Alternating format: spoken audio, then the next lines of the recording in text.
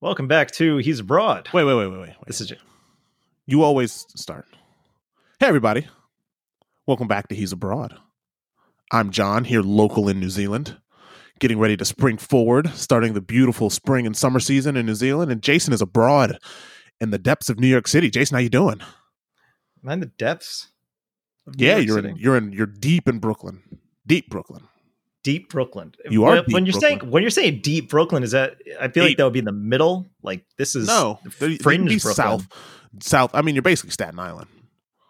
Yeah, same district. Same we vote The only for those district that people. went for Trump, didn't it? Not the only one, but probably The only one in New York City. definitely did go red, and we flipped it blue in 2018. All right, let's see In if the you can keep it midterms. blue. But anyways, Yeah. how's it going in New York? It's going all right. It's not too bad. Went to the dentist earlier. That's a good time. Yeah, it's always fun. Getting my teeth looking good.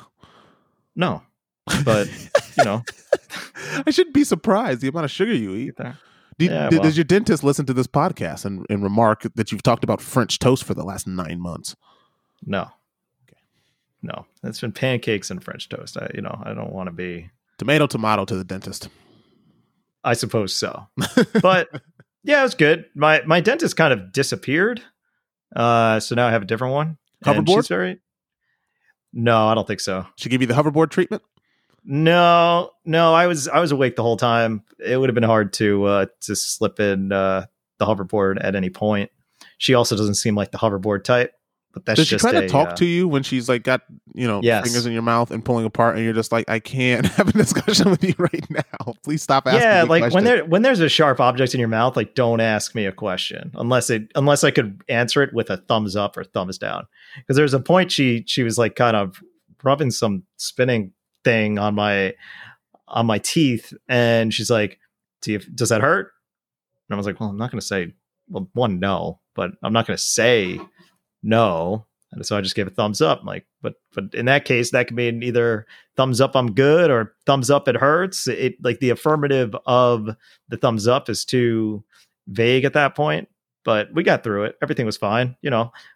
She said I was a good patient. I'm like, that's cool. I appreciate that. I don't complain. I'm not a whiner on there because you're doing your job, and I'm here to take whatever. I'm here to pay whatever bill that I gave myself from eating all those pancakes. Yeah, I guess so. Like what doesn't kill you makes you stronger. So when you go to the doctor, assuming I'm not going under anesthesia, probably not going to kill me. Yeah, I mean, you'd hope so, but there's a lot of people who don't wake up from anesthesia. That's why I said if it's not anesthesia, I'm probably going to be okay. Anesthesia, they make you sign something because it can kill you. Yeah, it It's can. very low odds, but for the most part. So if you're not, just- so you're sorry, I just- misheard that. But yeah, if you're Yeah, not yeah. under anesthesia, then you're fine. Yeah, if usually you- because you can stop just- it. That's true. You can poke it. You can poke in my mouth. You poke my teeth. It's all good. But yeah, they. Talking a little bit about food. I don't really have much. Oh, I did get that French toast, by the way. I got it. The mochi matcha French toast from Kimika. I had Was it all you expected it to be? Yeah, it was great. It was actually surprising how light it was. Like it wasn't heavy. It wasn't huge. So it was a nice little breakfast. Felt like a treat without bogging myself down. There's a place called Norma's. I don't know if I've talked about it before. If I I feel told like you about there's this. 20 Normas in New York City. Like there's a lot of Normas who open up restaurants. This one's in the Parker Meridian Hotel, and they deal in excess in a way that I'm looking at the pictures now. Jesus. Exactly. In a way that no other, the very few other places do. Like when I say deal in excess, I'm not talking about they gave you a couple extra pancakes. No, this is the place where I ordered a cheesecake stuffed glazed donut French toast. And there was a scoop of ice cream on top and a slice of an orange just to be like, ha, look at this. So I want to read something from their menu real quick, right? There's something Yep. called the Old Number 7. Are you aware of the Old Number 7? No. Okay. So I don't know their whole menu by heart. I know the things that I liked. I've been there maybe 4 times. So I'm just gonna read this, right? 1 biscuit, 3 scrambled eggs, bacon and hash browns smothered in sausage gravy topped with cheese, jalapenos, tomatoes, and another biscuit. Yeah. Oh, so yeah, that's what you're dealing with there. Like, I named 1 biscuit at the beginning, and then at the end, oh, we're gonna throw in another biscuit. Why not? Yeah, the place really, like, they know what they're doing. Man, it's so super cheap, expensive. too. Look at that. I mean, yeah, I guess this is living in New Zealand, right? I see breakfast for $9.99, and I'm like, that's a deal.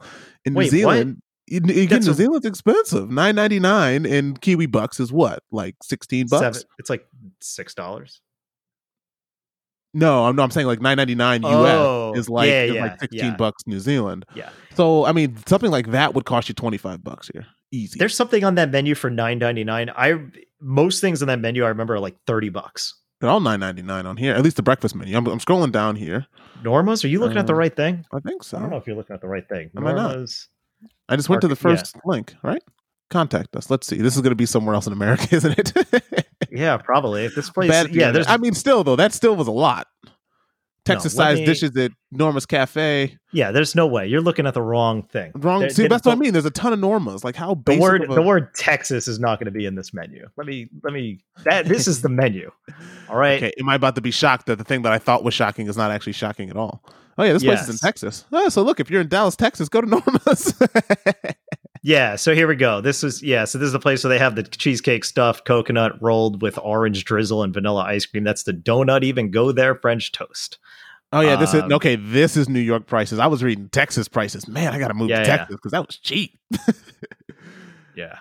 Chocolate decadence French toast. This is more what I would expect. Absolutely. Okay, so this is New York prices. Let's see. Okay, I'm reading through it. Yeah, this stuff is very expensive. Wow, the $1 zillion lobster frittata. Yeah. Is that $200? Am I reading that right? That would be $2,000. No, but it's $200 for a regular 1 ounce size. Yes. Of Cervuga caviar. Yeah. And then a supersized 10 ounce Cervuga caviar is $2,000. And Norma dares you to expense this. They know what they're doing because the hotel they're in is like this 5-star hotel in it's like just south of Columbus Circle. So they know what they're doing. I mean, the chocolate French toast is just like chocolate cake. Yeah, Jesus. I mean, some of these menus delicious. Wow. It's some of the most delicious. Wow, super cheesy French toast. Huh, that's an interesting twist. A little super cheesy French toast with caramelized onions and applewood smoked bacon. Get some a little savory with your sweet there. Yeah. Wow. Not my jam, but I respect it. Game respects game, as it were. You get a foie gras brioche French toast for $45. Oh, we don't support foie gras on the podcast. No, and I'm pretty sure that it's becoming illegal in New York. So yeah, I mean, when you're getting Cervuga, what the heck's a Cervuga? I don't know. Should I look it up? Let's see. I'm looking it up. Cervuga caviar. Wow.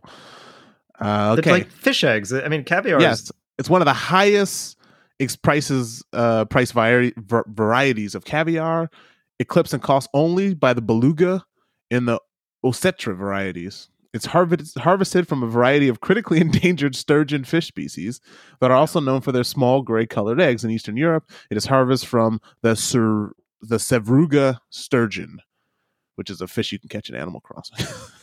Let me be clear here. You're not eating ethically at this place. Nothing at Norma's is done in good faith. You know, you're killing yourself with every bite. You're eating. You have the choice of foie gras or these endangered fish eggs. Like you're eating among a bunch of the rich 1%ers who probably go there every week because they can because of some crazy shady deal they've done the last the earlier years of their life. It's not a place where you feel good about yourself, and that just kind of drives it home because. You kind of have to be an asshole to just eat caviar, right? I don't think I've ever actually had caviar that I remember. The one thing I'm looking at this list in New Zealand of like these exotic French foods, right? So there's caviar, there's foie gras, escargot. I've had a couple of times. It's delicious. It's weirdly delicious. I feel like it shouldn't be delicious good. For what it is, but it's because just butter and you're salt. American. I'm going to tell you something. American. we've done some really messed up things in America, and I think that I was thinking about this before. Like, marketing in America has really fucked with our minds, where for some reason it feels less weird to eat a can of tuna than a tuna steak.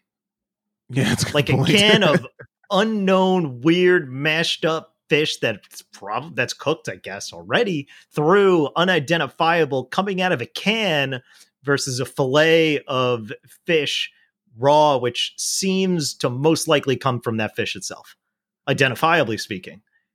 But no, instead, the tuna is associated with a can of tuna. Yes. Or a tuna salad, because the only way to really enjoy that, I guess, is with a shit ton of mayo, which is gross. Yeah, mayo. No, thank you. No, thank you. So this is just one of these things. It's like I don't remember. I lost the thread, but yeah, caviar. You got it. You're kind of an asshole if you're eating. I mean, caviar is paired with like champagne. Like it's like the ultimate French. But caviar itself, like roe, is essentially the same as caviar. What's the difference between roe and caviar? It's just like bubbles in champagne, right? Like the one, it's the same thing. It's like, well, it's just made here in Champagne, right? Like that's the only reason why champagne has a name to it. So there's a bunch of French stuff like that. That's just like the French were really awful. They force fed ducks and they took fish from the babies from fish mothers and or whatever they are, fish babies. And and grapes from Champagne, and they sat there and ate this as they laughed. That's why the revolution happened. That's why they killed their monarchy, because they were sitting there eating caviar. But what did they try the caviar? And they're like, we could keep some of this. Yeah, they're like, it's actually pretty good. But now we can. Is it though? Is it? The texture of it's weird. Even roe, the texture is kind of bizarre. Like if you're eating it in the same bite, but is anybody just eating caviar? I mean, you have to have a cracker with it, right? Like I don't think you eat or bread. You got to spread it on something. I don't think you just eat caviar. There you go, by the spoonful. There you go, rich fucks. Even though you're ordering you're having your $2,000 caviar, you still got to put that shit on a saltine. Yeah, pretty much a very expensive saltine, or a Ritz cracker. Oh, so apparently this is Russian. This very expensive caviar is Russian. Just to put it out there, since we've been dogging on the French. You were dogging on the French. I didn't say anything about the French. All right, I work for those people. They're very nice people. Whoa, look at this fish. I'm watching a YouTube video as we're talking about this. This is actually pretty cool. I'm going to watch this later. All right, continue. Cool. All right. Yeah, so that was so anyway, the only point I brought that up, not like that at all. It's very, very tastefully done, very delicious. I do recommend the matcha mochi French toast from Kimika. Otherwise, I should note, as you brought to my attention, you owe somebody $1. Yep. I paid my $1 today. Oh, you paid it? I paid it. Yeah, again, I wasn't joking around. I paid it. I thought you said you didn't know who it was. I do know who it was. I just didn't tell you. I wanted you to read the review. Oh, well, I was going to read it anyway. Yeah, read it anyway. So here we go. So we got the review, 5 stars. If you review, if you haven't been paying attention, I'm pretty sure this is against Apple's terms of service, but we'll do it until we get in trouble for it. Yeah, exactly. So if you review the podcast, John will send you $1. Again, a denomination to be determined, but you would get a spendable $1. So again, and quite frankly, like this person got a US dollar. The next time it might be a New Zealand dollar, or it might be the equivalent of pesos in $1. It might be Bitcoin. You might get lucky, and I might dive into my Bitcoin stash and give you the same percentage of Bitcoin, which I believe is 0.000001 Bitcoin or something nuts like that. Whatever, worth $1. Worth $1. All right, here we go. So it was Make It Rain, 5 stars from Beyond Helped. I'm not sure who coined the phrase, but I think this podcast is right on the money. #$.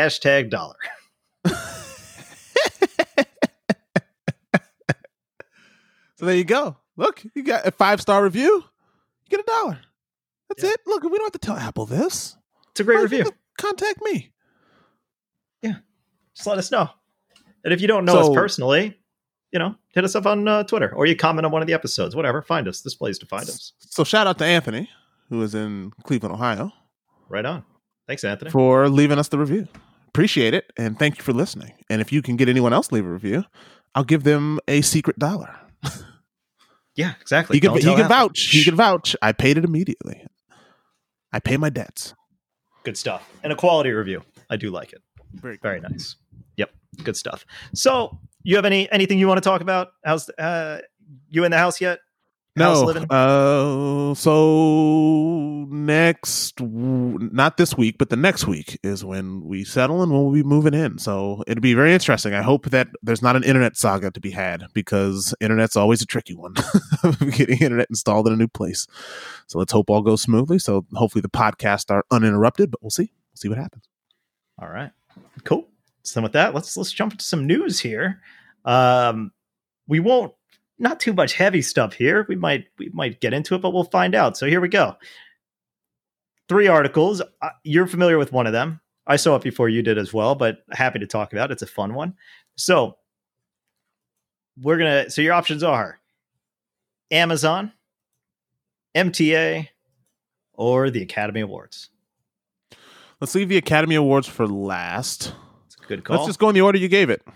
Amazon first, MTA, and then the Academy Awards. Okay, cool. Yesterday, Amazon announced a whole lot of crap, like a whole bunch of stuff. Are you familiar with any of it? No. Okay, cool. So they announced a new gaming service, like a streaming game service to compete with Stadia and xCloud, etc. So that's cool. And they announced a new Fire Stick, like a Fire TV stick. I think they announced 2 of them. But more importantly, they announced this thing, and I'm going to read from Engadget with the details. So, Ring knows that I'm skipping the headline. I'm just going to jump right in because I'm hoping they tease it a little more. Ring knows that Ring is the security company. They made that doorbell. The doorbell. Yeah, and yes. they were bought I've been by looking Amazon at these devices. Ago. Yes, I've been looking at these devices because when you own a home, you want to kit it out with a bunch of stuff that you probably don't need. Well, I got something that this is something you're going to want to pay attention to because. Yeah. Ring knows that there are only so many places in your home that you want to permanently put a camera, and sometimes that isn't enough. That's why the company is building the Ring Always Home Cam, a small drone that can patrol from room to room and keep watch over your stuff. As well as offering an extra layer of security, you can use the device to check specific worries, like if you left a window open or your burner's on. Naturally, the Always Home Cam integrates with the wider Ring ecosystem and will fly a patrol whenever its sensors are triggered in away mode. You won't be able to manually control the craft, but you can watch it go up and about its business on a live feed via the Ring app. That way, you'll have fair warning should somebody wander into your apartment when you're out at the grocery store. Building the drone was, quote, no mean feat, according to founder Jamie Siminoff, adding that it was a challenge to integrate Ring's software and hardware teams to pull this off. No shit. The blades are shrouded, and Ring says that its collision avoidance technology is good enough to zoom around the tight spaces of your home. In addition, the drone only flies on preordained flight paths, reducing the risk you driving it into a wall. That's good. This year, Ring has come under enormous. Okay, this is getting more into the politics of it. Let's see. So I'll just skip. I'm aware of Ring politics because I listened to the How I Built This podcast about Ring, which is very interesting. Actually, this is actually important. So this year, Ring has come under enormous scrutiny over its privacy practices, something that it wanted to address when announcing the Always Home Cam. As part of this, the drone is designed to hum loudly while in flight to warn people that it's filming, and when it docks, the camera is obscured by the base station. Amazon isn't the first company offering home patrol drones, although it may be the most accessible. Sunflower Labs at the start of this year showed off a $10,000 drone that could monitor the outside of your home. Thankfully, Ring's version will only cost $250 when it goes on sale in 2021. At the same time, Ring also wants to protect your mail with the imaginatively titled Mailbox Sensor, which attaches to your mailbox. The unit, which sits inside the door, will detect motion and alert your phone when you know that mail has been placed inside. Unlike the other products Ring announced today, it'll be available to pre-order on October 8th, setting you back the altogether reasonable price of $30. What do you think about this? I'm watching this video, and it's actually not that bad. It's actually kind of cool. It's really cool. Like, it's really fucking cool. Like I'm watching the video of this thing sits in a station, and then you basically just like launch it, and then it just basically like goes up. and then it sort of starts to patrol your house. Now, again, I don't think this video of this like dude looking at it, and then he's got this puzzle face as there's a robber in his house, and the drone like goes up to the robber. I mean, at the same time, I feel like if you're going to break into someone's house, you would just swat this thing out of the air, right? Like that's kind of the thing. Like it's not a hidden thing. It's more like I like to look at the guy who's getting the feedback, be like, "Oh, what? Yeah, oh my god! Yeah. Oh, let me turn on my drone and fly around." And then chasing after this Steve Buscemi looking guy as he runs out of the. Yeah, I mean it's kind of a cool idea. Like I don't know, I was expecting to be skeptical about this as you were reading it, and then I found this video, and it's actually pretty cool because it's not that big. And it kind of docks in, and I mean, if you just wanted to like literally just take a quick glance around your house, I mean that's pretty cool. I mean, do you train it like a Roomba? Like, do you have to fly this around your house once to get it mapped? It said you would set flight paths. I'm not really sure, but it's awesome because if you think about it, like, what are the questions that you ask yourself when you go out? It's like, did I turn off the stove? Yeah. Did I lock the door? You know, whatever it is. This is just a cool way to just, you've mapped the flight paths to check on any of those things. So make sure it does a full sweep, and then boom, you got it. I think this is cool as hell. Like we are with these drones and things like that. Like we're kind of at the point, and Roombas and all that stuff. We're basically in the future. Like the vision of the future that a lot of like sci-fi movies had. Yeah. Like we're really knocking on the door. Things aren't as shiny as they are in those visions. Yeah, they're a little rough. Yeah. And we're just catching up with the LEDs, but the actual function of those things is really starting to take hold. And I think this is just super badass. Is it creepy? It can be, I suppose. Like you can't remote access it, but I don't see why somebody else can't. And yeah, there's probably going to be some problems there, but overall for the 99.9999999% of people, it'll be fine. And it'll just be a really cool tool to have. But it's like the Ring, their general premise is that the most people are not deterred. Most of the criminals are deterred by somebody like answering the door. Like they'll rob you during the day. So the fact that they're showing up is enough to deter them. And this is just another level of that thing where, all right, cool, we got inside. Oh, well, now we can see you. And no matter where you are, because we got this little flying thing, and no matter what, even if you get away and take your shit and be like swatted out, as you said, I still see you. I know what's going on. It's still been recorded. Obviously, if you're close enough to swat it, and it's a 1080, it's extremely high quality video. It's something that you can sort of, like you said, set on a flight path and just look around your house if you wanted to check other rooms versus having cameras everywhere that are fairly stationary, right?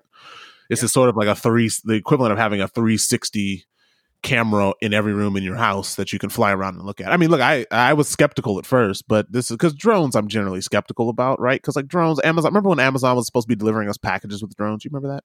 Or it was the Postal Service. Someone was supposed to be delivering. No, it was Amazon. Amazon was talking about it. You think that's still a pipe dream? I think it is, yeah. That's a matter of when. That's not a matter of if. I think it's a pipe dream because I think I've seen too many videos of drones getting attacked by birds. I think nature is going to be a force like that.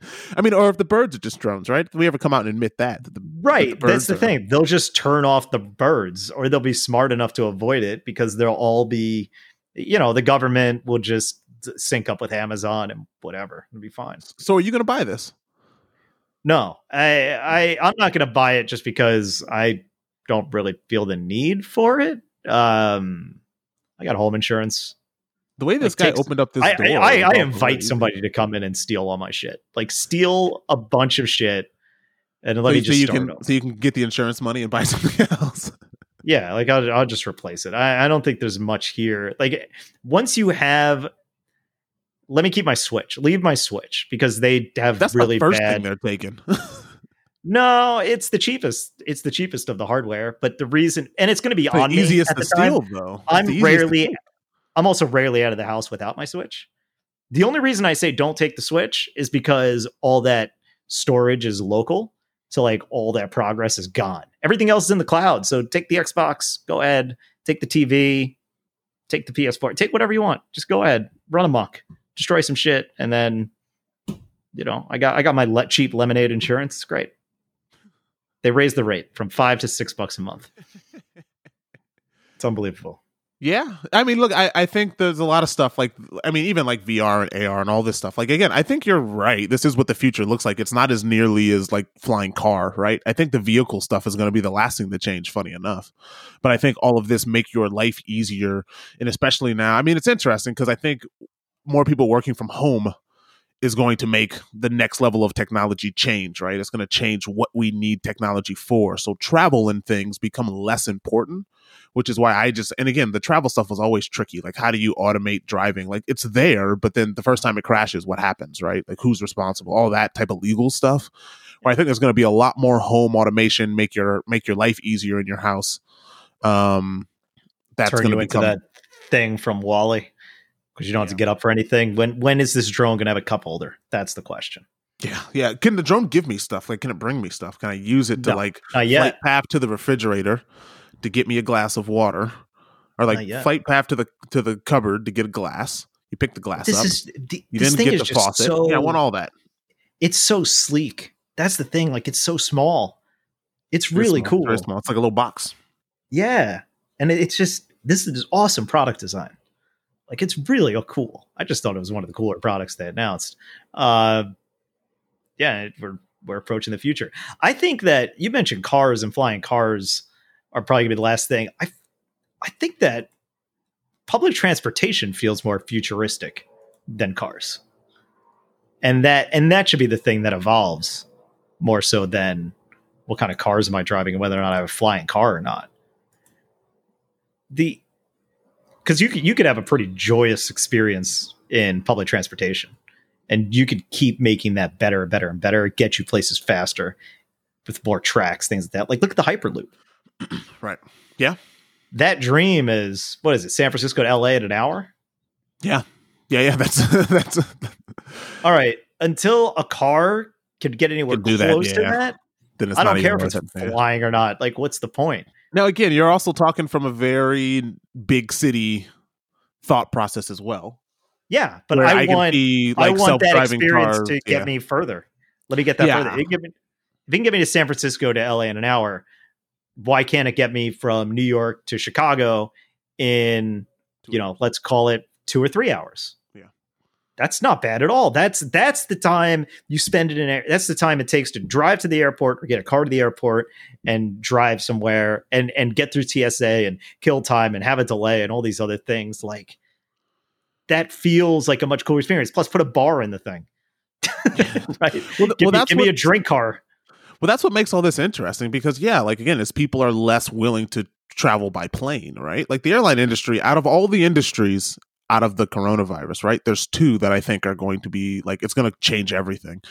I think cruise ships are done. I really do. I think like cruise ships are going to be such a luxury and they're going to be scaled down to number of people. Like, all of the worst cases of the virus where you hear people's experience about like being stuck on a boat for months, right? It's all been on cruise ships. Yeah, but cruise ships might become awesome at that point. Yeah, they might, but you're basically getting out all the people that make cruise ships intolerable. Yes, and you raise the price, and there's less of them. There's less. You're having the number of people, and you're doubling the prices. Okay, it's worth it. It's still all I can eat. So look, maybe the same thing happens for flights. Then maybe I take that back. Maybe flights is the same thing, right? What's the most inconvenient thing about flying? It's the number of people. It's the people that you have to deal with, the experience of trying to get a bunch of people through this tube. It's all of that stuff. And what if you minimize that, where it's like, okay, this is now an extremely luxury experience and you have to pay for it, and everything is basically business class because that's where they're making their money. Yeah, that sounds awesome. Like La Compagnie, I think, is the French airline. La Compagnie. It's all business class.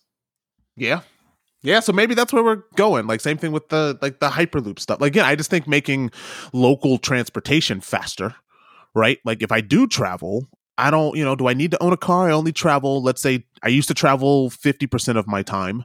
Now I travel 5% of the time because, I've moved, work from home. Everything is just different. And when I travel, I want it to be quick and efficient and public. Mm-hmm. Then is that the way that you do it? Do you invest in these public infrastructures, or do you try to get flying, autonomous flying cars on the road, or just autonomous first, obviously, and then some cars that hover so you can save the roads?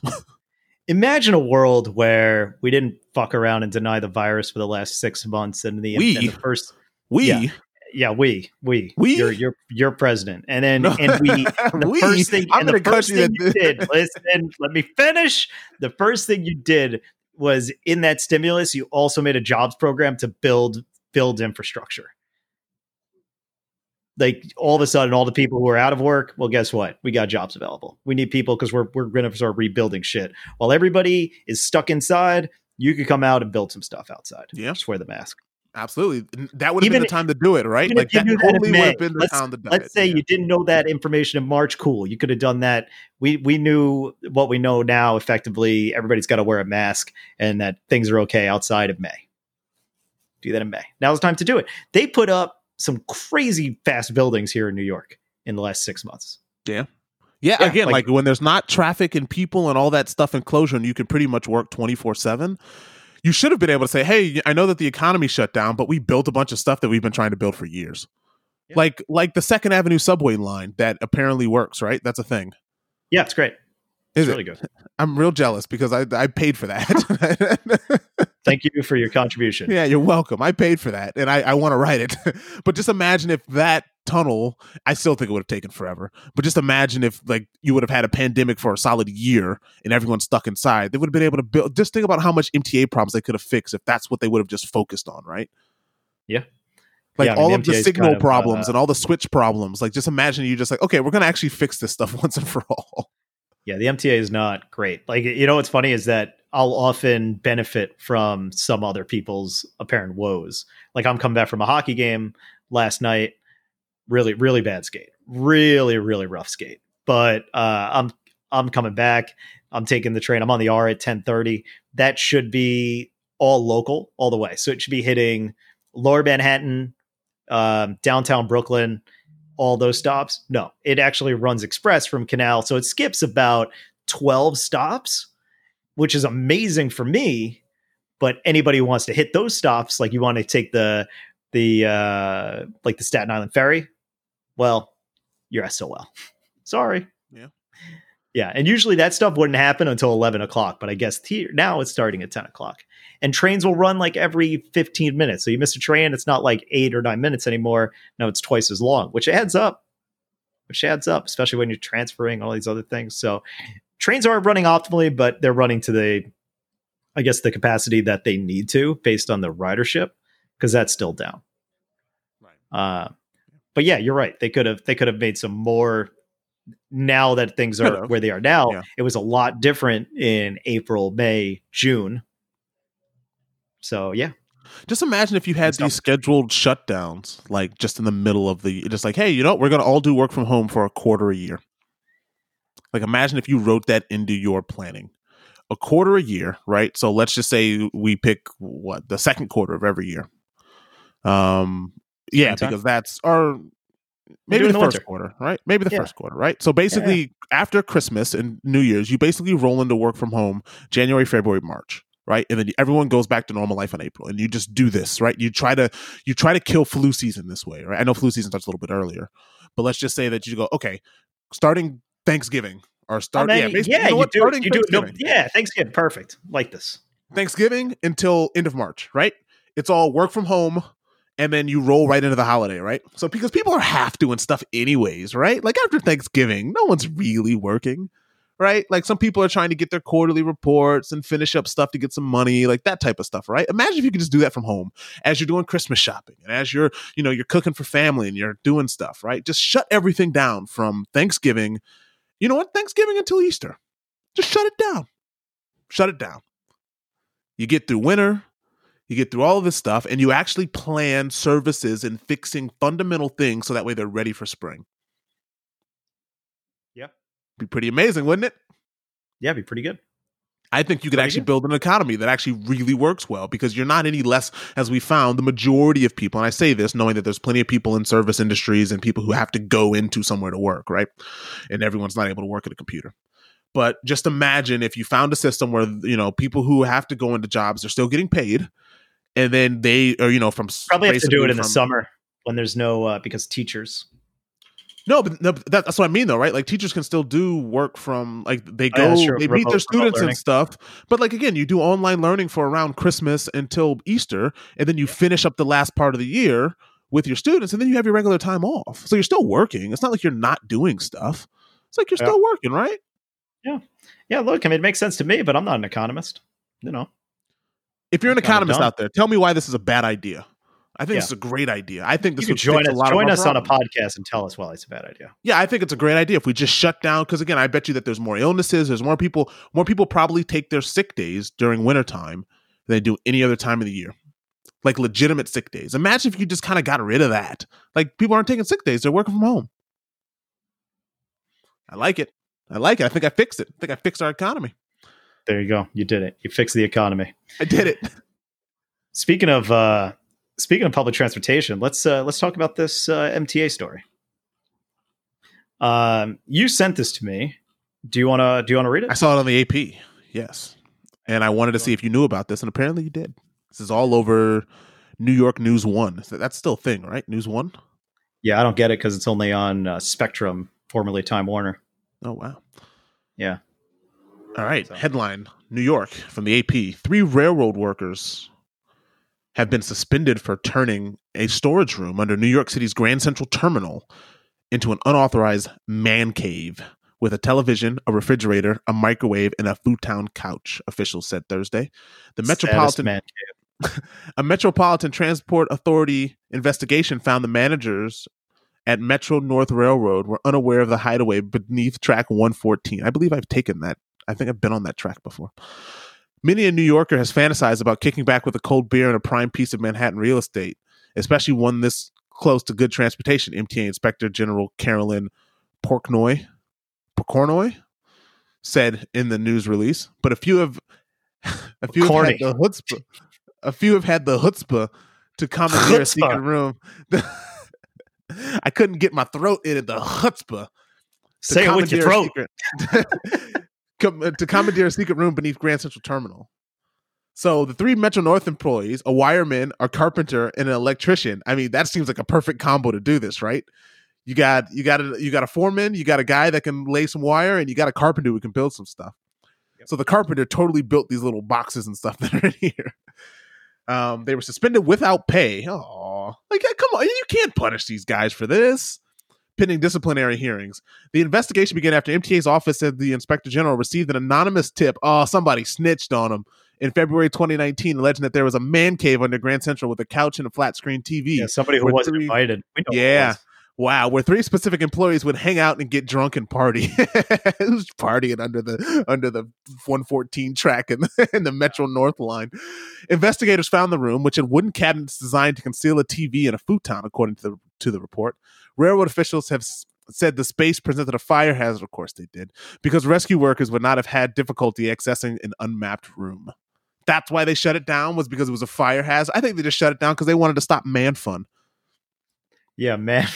This is man fun. I tell Alice this all the time, right? Here we go. Man fun is amazing thing, right? Because man fun doesn't come with like rules, right? Like man fun is doing stuff like this, like stuff that might actually kill you, right? Like man fun is the stuff that's like not really, it's not against the rule. Man fun sometimes is against the rules, but it's not always against the rules. Sometimes it's doing something that like your mom would have disapproved of, like playing hockey inside the house, right? Or like here, or like building a secret cave under some place with a TV. Are you confused? Would you differentiate between man fun and boy fun? Because it seems like the example you just gave is boy fun, and this feels like boy fun as well, where these guys basically wanted to build a fort. Let's be honest. Let's be honest, right? And I'm saying this for the women that listen to this podcast. Man fun and boy fun's the same thing. you don't ever really come on. Like it's not that. Like right. It's not that different. Like who are we kidding? like men aren't that smart, right? Like just gonna say it. We're just not that bright. But man fun is a real thing where it's like you want to do something and you get frowned upon because it's dangerous, or are you allowed to do that? Or that's not like that's ruining man fun. And this is like quintessential man fun. Like these 3 guys wanted this place to hang out, right? They know more about what's happening underneath the largest. Is this or is the other one? Wow, I'm blanking. Is because Grand Central Station is not the busiest terminal in New York, is it? It has to be. Is it? It's that or Penn Station. Yeah, it's Penn Station. Sorry, I was totally blanking a name on Penn Station. Yeah, I would say Penn Station's probably busier, right? It's got to be at least a second, right? The second. So there's again, I walk through Grand Central every single day for 4.5 years. Right, I walk through. I know Grand Central. I knew all the secret areas, the ways to get out. I knew where to find the guy that would, that would fix your shoes and fix your bag. Like I knew every interest in and out of Grand Central Terminal, and it's huge. It took me 4.5 years to find the perfect route to work. Right. Yeah, because there's a lot of like side corridors and different places to go in and out of. I've taken all of them. It's a spider web. It's a mess. Yeah. And when you learn it, it's amazing. You feel like you have the secret key because you know when things are really jam packed in there. There's always a way out, right? like there's always a way out. Doors. You're just like, wait, can I go in and out of this? Yeah, you can. Why? And then you realize that you and another guy are walking through there, and then you wink at each other, and you're just like, yeah, we know what we're doing, right? You're basically going through those hallways in the Matrix Reloaded. Yeah, I mean, that's what it is. Like, it's a giant portal that opened up that has, millions of ways of entering and exiting. So, like, these guys obviously know where all these secret areas are. They built this, and I'm guessing, okay, I'm going to say something that's someone who's against man fun found out about this, right? Yeah. And, these guys are, again, because the problem with men is that men like to brag about stuff like this. We built this awesome little space underneath the train station, right? And someone said, "Are you allowed? You shouldn't be allowed to do that, right?" And they probably got a real smart aleck remark from this, right? Someone probably cursed them out, probably said none of your business, and so they decided to snitch because they wanted to ruin Man Fun. Now, if they were actually part of Man Fun, they would have been perfectly happy to be part of this, right? You get a nice, cool little spot. I mean, I don't know how much partying I'd want to be doing underneath the train station, like yeah, especially with just like two other dudes. Like you're in New York, like you can find anything else to do. I mean, these pictures are pretty cool. Like they've got chairs and stuff that hide into like cool? Little boxes. It's so nothing in this room looks comfortable. It doesn't look comfortable. But think about it. It's you and your boys. You built. It's the joy of building it, right? It's the joy of putting this secret together that is quintessential man fun. It's not about the destination. It's about the journey. Yeah, it was the journey to get here. It was the journey to make this secret spot that they should have just kept quiet because someone always wants to ruin man fun. Because man fun is why the world is a terrible place. It's why you can't work, you can't work without being harassed or abused in workplaces. It's why, there's this 1%. It's man fun. Man fun at its core is great. It's when man fun becomes the actual way of life is when it's a problem. So, like, as much as I am a proponent of man fun, there's a reason why women and other people exist to ruin man fun. Because if it was only man fun, we'd all be dead by 30. Just like we would be. We'd all be dead. Just like Jesus Christ. 32. Oh, okay. Sorry. My apologies to Jesus. And you live longer than Jesus at this point. Close. I'm almost there. I'm his age right now. Yeah. As of this recording. It's just like nothing looks comfortable. The futon picture looks disgusting. I mean, you don't see it in this picture, but you could tell some people had some other fun besides mad fun in here. Like that's one of the purposes. This is like the low end Loft movie. Do you remember that movie, The Loft? I do. Yeah. This is like the low end version of that. Like in like literally speaking, because I'm not taking you to the loft. I'm taking you to my man cave below the tracks. Like, I mean, but I'm sure that if you tell somebody that, it's like a new little, again, it's somewhere that you've never been in New York, right? Like I'm looking more images of this thing. I mean, but again, like some people want to, it's the forbidden fruit. Want to get away. It's that scene in that Dane Cook movie, Employee of the Month, right? They set up that alcove behind some boxes, right? They had to take the forklift to get into. That's a really obscure reference, but if you've seen it, you know what I'm talking about. Andy Dick, that other guy, the comedian, and Dane Cook, who I said already. Harlan Williams, that's what I was thinking of. Yeah. So and that's the thing. Somebody gave it up. They gave it up. Dane Cook gave it up. He sold out to the man, and then they filled it up. They had a pretty sweet setup. That place looks cooler than this. And the ventilation here, look, is probably non-existent. So whatever happens in this room is staying in that room. It's I mean, awful. I love the picture of like there's a microwave and then there's like a pull-up bar because one dude thought he was gonna get ripped down here. Yes. Bro, I'm gonna totally get a pull-up bar, bro. I'm gonna be banging out pull-ups by the time we're done with this thing, and it's still in the box. It's still in the box, and it's on the microwave. And yeah, I mean, I just love that. I love the way that they spin this of like, oh, the writer's expense have been paying for this. It's like, no, they haven't. It's like these dudes, these bros, put some real like. How do you sneak a TV down here? Right? This is not a small TV. So these dudes had to like carry a box of a TV into this room. Look, I'm sorry. I have to respect the fact that the office of the Inspector General found a half-consumed beer in the refrigerator and an empty can of trash, a cabinet under the TV that they think was built to hide the TV, a clear plastic bag filled with sheets and a comforter, a cabinet in a locksmith shop storage area that hid a pull-out cot. So that was their... So that was what they had built. So look, I mean, I think every person has dreamed about finding a secret spot in an office and building something like this. Yeah, they did it. And they did it. And so look, I applaud them for this. Now, do they deserve to be suspended? Yes. Without pay? No. I mean, who do they really hurt in this, right? This is man fun that didn't hurt anybody. Yeah. Yeah. I'm happy that some of the money that I've spent over the last, decade or decade plus now of living in New York and then visiting New York went towards this. I am happy to pay for this as a former taxpayer of the state of New York and of New York City. I'm happy that some of my money probably contributed to Man Fun. Yeah. God bless you. God bless you guys. God bless you guys. I hope you guys get out.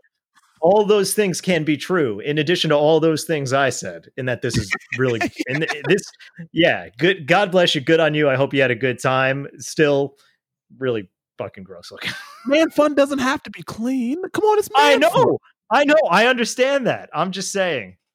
As a guest, I could just walk in the room and be like, yikes. Yeah, you just have to appreciate that Man Fun is what I say here. Fun. It's like the lowest common denominator of fun. And it's awful, but it's great at the same time. And if you kill Man Fun, then it's going to be sad times. Sad times. You need Man Fun. That's what keeps men alive. You can't kill Man Fun. You can't kill Man Fun. You have to allow for some Man Fun to exist. Sometimes it's against the rules. Sometimes it's a little dangerous. But as long as it's not seriously life-threatening, this is hurting nobody. This is definitely an empty room that nobody was using. This is just lost to the catacombs of the New York underground. Maybe they had to kick out some mole people to get access to it, but otherwise, or the Rat King had to be kicked out. He had to move. Or maybe the Rat King was hanging out with him. You never know. I mean, the mole people might have busted him. Maybe the mole people were upset because this was their secret hideaway, and then these guys pushed them out. So the mole people wrote like an anonymous letter that this exists. Because that's the thing that I hate. Someone anonymously snitched on these guys.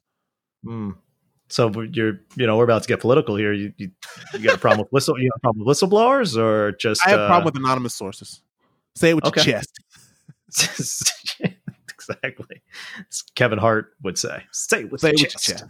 Yeah, say it with your chest. No, obviously anonymous sources need to exist, but still, like, if you're gonna ruin Man Fun, be shit like this. Shit like this, that you want to be. Be the Karen that you know that you are. Sit there and with your arms folded. Whistleblowing and snitching is completely different. This was snitching. This is a snitch. Someone was upset that they probably made a suggestion, and the guy told him, "This isn't for you. Get out." It's the He-Man Woman's Haters Club.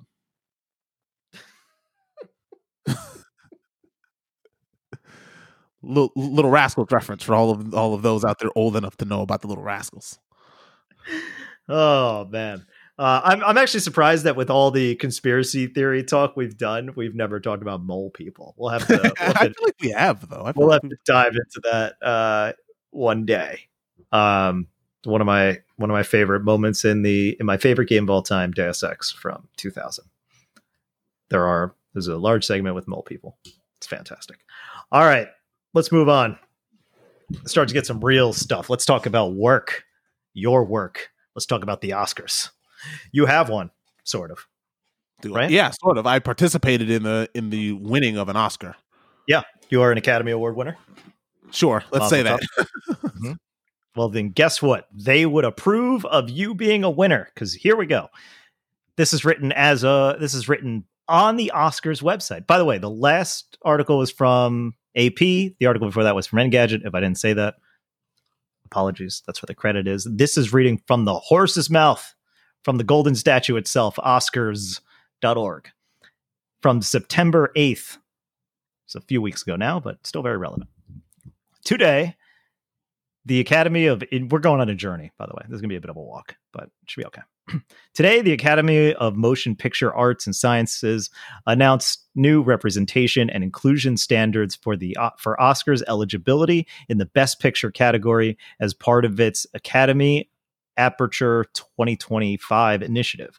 The standards are designed to encourage equitable representation on and off screen in order to better reflect the diversity of movie-going audience. Academy governors Devon Franklin and Jim Giannopoulos headed a task force to develop the standards that were created from a template inspired by the British Film Institute diversity standards used for certain funding eligibility in the UK and eligibility in some categories of the British Academy of Film and Television Awards, but were adopted to serve the specific needs of the Academy. The Academy also consulted with the Producers Guild of America as it presently does for the Oscars eligibility. Quote, "The aperture must widen to reflect our diverse global population in both the creation of motion pictures and in the audiences who connect with them. The Academy is committed to playing a vital role in helping make this a reality," end quote, said Academy President David Rubin and Academy CEO Dawn Hudson. Quote, "We believe these inclusion standards will be a catalyst for long-lasting, essential change in our industry," end quote. For the 94th Oscars 2022 and the 95th Oscars 2023, submitting a confidential... Thanks for clarifying that, by the way. Didn't realize that's how numbers work. Submitting a confidential Academy Inclusion Standards form will be required for Best Picture consideration. However, meeting inclusion thresholds will not be required for eligibility in the Best Picture category until the 96th Oscars 2024. For the 96th Oscars 2024, a film must meet 2 out of 4 of the following standards to be deemed eligible. Okay. Are you ready? Yep. Here we go. So there's 4 here. Standard, they list them in letters. Standard A, on-screen representation, themes, and narratives. To achieve Standard A, the film must meet one of the following criteria. A1, lead or significant supporting actors. Lead or significant supporting actors. At least one of the lead actors or significant supporting actors is from an underrepresented racial or ethnic group, Asian, Hispanic, Latinx, Black, African American, Indigenous, Native American, Alaskan Native, Middle Eastern, North African, Native Hawaiian, or other Pacific Islanders. Okay, so not white. Got it. Not white. Gender ensemble or gender ensemble cast. At least 30% of all actors in secondary or more minor roles are from at least 2 of the following underrepresented groups: women, racial or ethnic groups, LGBTQ+, people with cognitive or physical disabilities who are deaf or hard of hearing. And then the last part of this first criteria, main storyline subject matter. The main storyline theme or narrative of the film is centered on an underrepresented groups, women, same as before, women, racial or ethnic group, LGBTQ+, people with cognitive or physical disabilities who are deaf or hard of hearing. So that's the first of 4 standards. Okay. Yep. Standard B. By the way, if you want to read along, because there's a lot of stuff here, I'll send the link. Yep. There you go. Wonderful. Because it could be the way it's written is not made well for reading out loud. Yeah. Yeah. Standard B, creative leadership and project team. To achieve Standard B, the film must meet one of the following criteria. So creative leadership and department heads, at least 2 of the following creative leadership positions and department heads: casting director, cinematographer, composer, costume designer, director, editor, hairstylist, makeup artist, producer, production designer, set decorator, sound, VFX supervisor, writer, are from the following underrepresented groups: basically not The same straight ones. white Same one men. that you named. Yeah, Yes. exactly. At least one of those positions must belong to the following underrepresented racial or ethnic groups. That's from the longer list I said before. B2, other key roles, at least 6 other crew. This is the other option for this one criteria. At least 6 other crew or teams, and technical positions, excluding production assistants, are from an underrepresented racial or ethnic group. These positions include, but are not limited to, first AD, gaffer, script supervisor, etc. What did you find funny about that? Because the production assistant, that literally is just, I think a lot of people in Hollywood just think you just hire the person at the coffee shop. Like it's one of those jobs that isn't really respected, because it's sort of like, yeah, you can breathe. Come over here and do this. So you could totally see them thinking someone's just going to hire the black barista. And hey, black guy with a limp, yeah, come here. Yeah, come here. That's fine. Yeah. 6. You got any friends? Bring me a coffee, but as quick as you can limp it over here. Get it over here. We need 6. All right. Yeah. The third option of this one criteria is overall crew composition. At least 30% of the film's crew is from the following underrepresented groups, and then it goes into the same group as before. So these are 2 of the possible 4. Right. So if you hit these 2, you're good. You're good. Yeah, right. Exactly. If you can't hit one of these 2, you have other options, which is standard. Go to recap. One of these options. Yeah. You have a lead who's not white. You have no. The first one is a lead or significant supporting actors that come from a different racial group.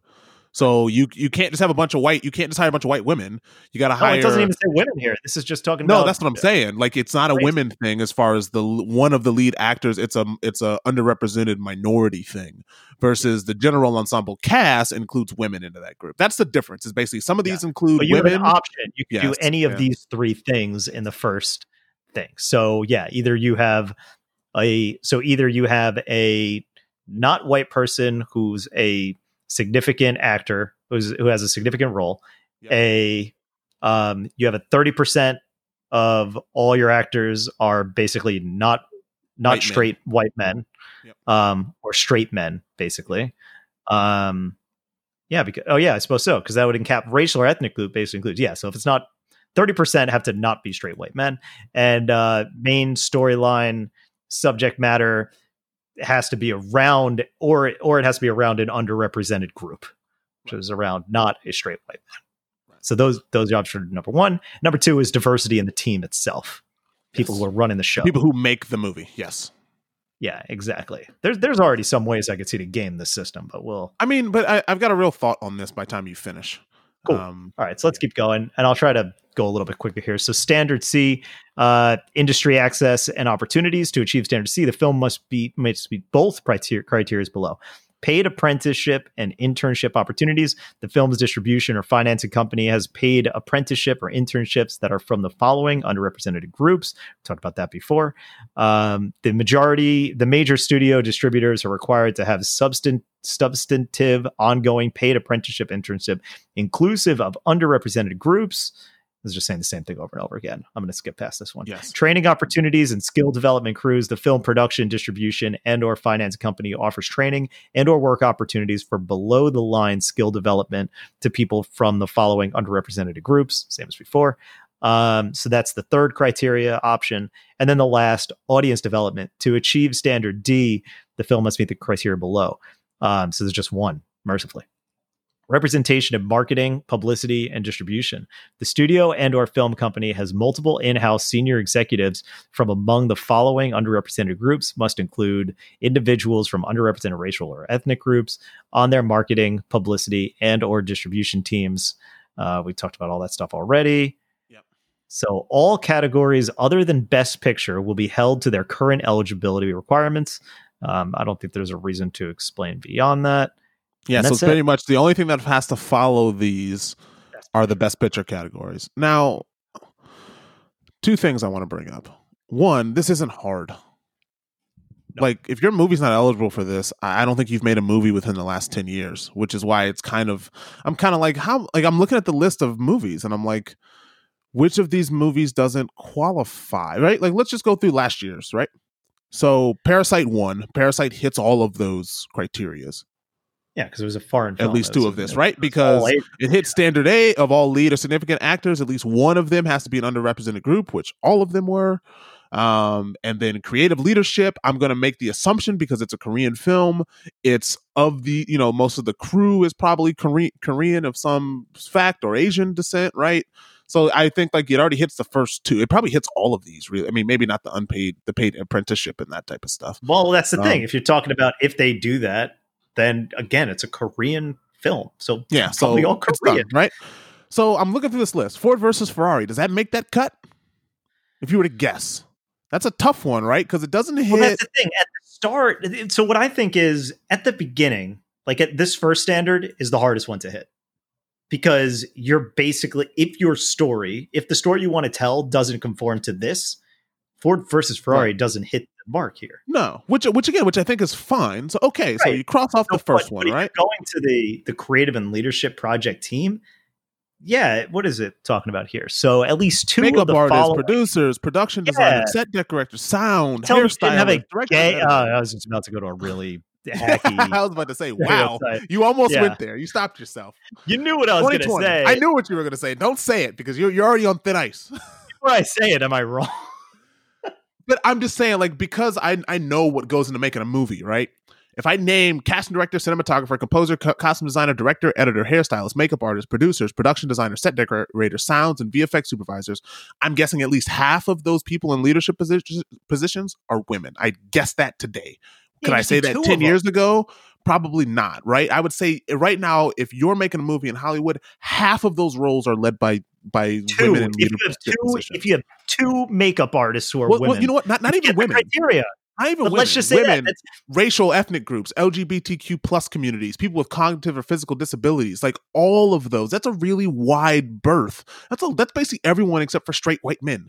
And if all of these roles are straight white men and you can't hit this, what movie are you making?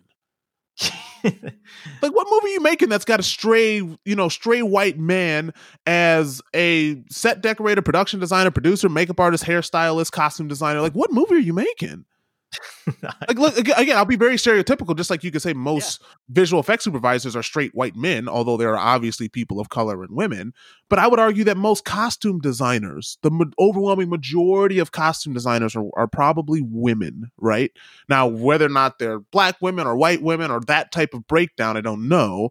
But I say there's roles in here that historically have catered to women being very successful in them, right? Like the costume designer for Black Panther, right? She won an Academy Awards, black woman who made awesome designs, obviously, for Black Panther. And it's like, yeah, it's kind of obvious that you would hire her and you wouldn't just hire some dude who's like, yeah, I read a couple of books on African history. Let's get a dashiki in the lip plate and we're good. Right? Like, I just assume you would want that attention to detail that a woman who's a costume designer and has a background in that would again, why would you not hire that person? Like, why would you skip her just because it just doesn't make sense to me. It blows my mind that this is even a question that you can't hit two of these. So if you're complaining about this, you're a monster. Yeah, it's wild. Half of the population is women. There's no way you're not going to hit this. You're a monster. You're a monster if you're not able to hit these criteria, which is my first thing, right? Because again, like Ford versus Ferrari, I'm just trying to think of some of these movies. Like some of these movies, again, straight white men in these roles. Ford versus Ferrari, The Irishman, Joker. Well, I'm going to go to the Ford versus Ferrari IMDb because they list everybody in those things, right? Not just the they list the crew as well. Yeah. Yeah. So I mean, like here. If you can find that the majority, like you can find at least 30% women, right? At least, and that's a really low bar. Like they're not asking for much. Wait, let's see here. They don't list all the other stuff. I thought they do. Wasn't full cast? Oh no, that was here we go. Yeah, so I'm going to skip past the cast here. Let's go here. Let's just go to... All right, it's produced by... Let's see if I can find a lady here. Okay, no. Wow, not one. Ford versus Ferrari might be on this list. Ford versus Ferrari. Let's see, cinematographer. But I don't know. Dani, is that a lady? I don't know. Danny? I would assume so. But you don't know. It's hard to tell by names, but yeah. Yeah, true. And then, Geno, I don't know what that is either. I'm just going down the list here. Film editing, casting, Rana. Is that a lady's name? I don't know. Yeah, she. So she said in IMDb. So there you go. We got one. I just need two. I just need two on this list. That's So what I mean. This is how it's like so it's easy. not a it's Who not was a that? hard Casting. That was criteria. casting by Rana, and then Francois is a dude, right? That's definitely a dude. That's a dude. Art direction. Here we go. And we have a supervising art director, Maya Shimaguchi. So look at that. Asian and probably a lady, I assume. I have no idea. You would assume? Yeah. I would assume. Yeah.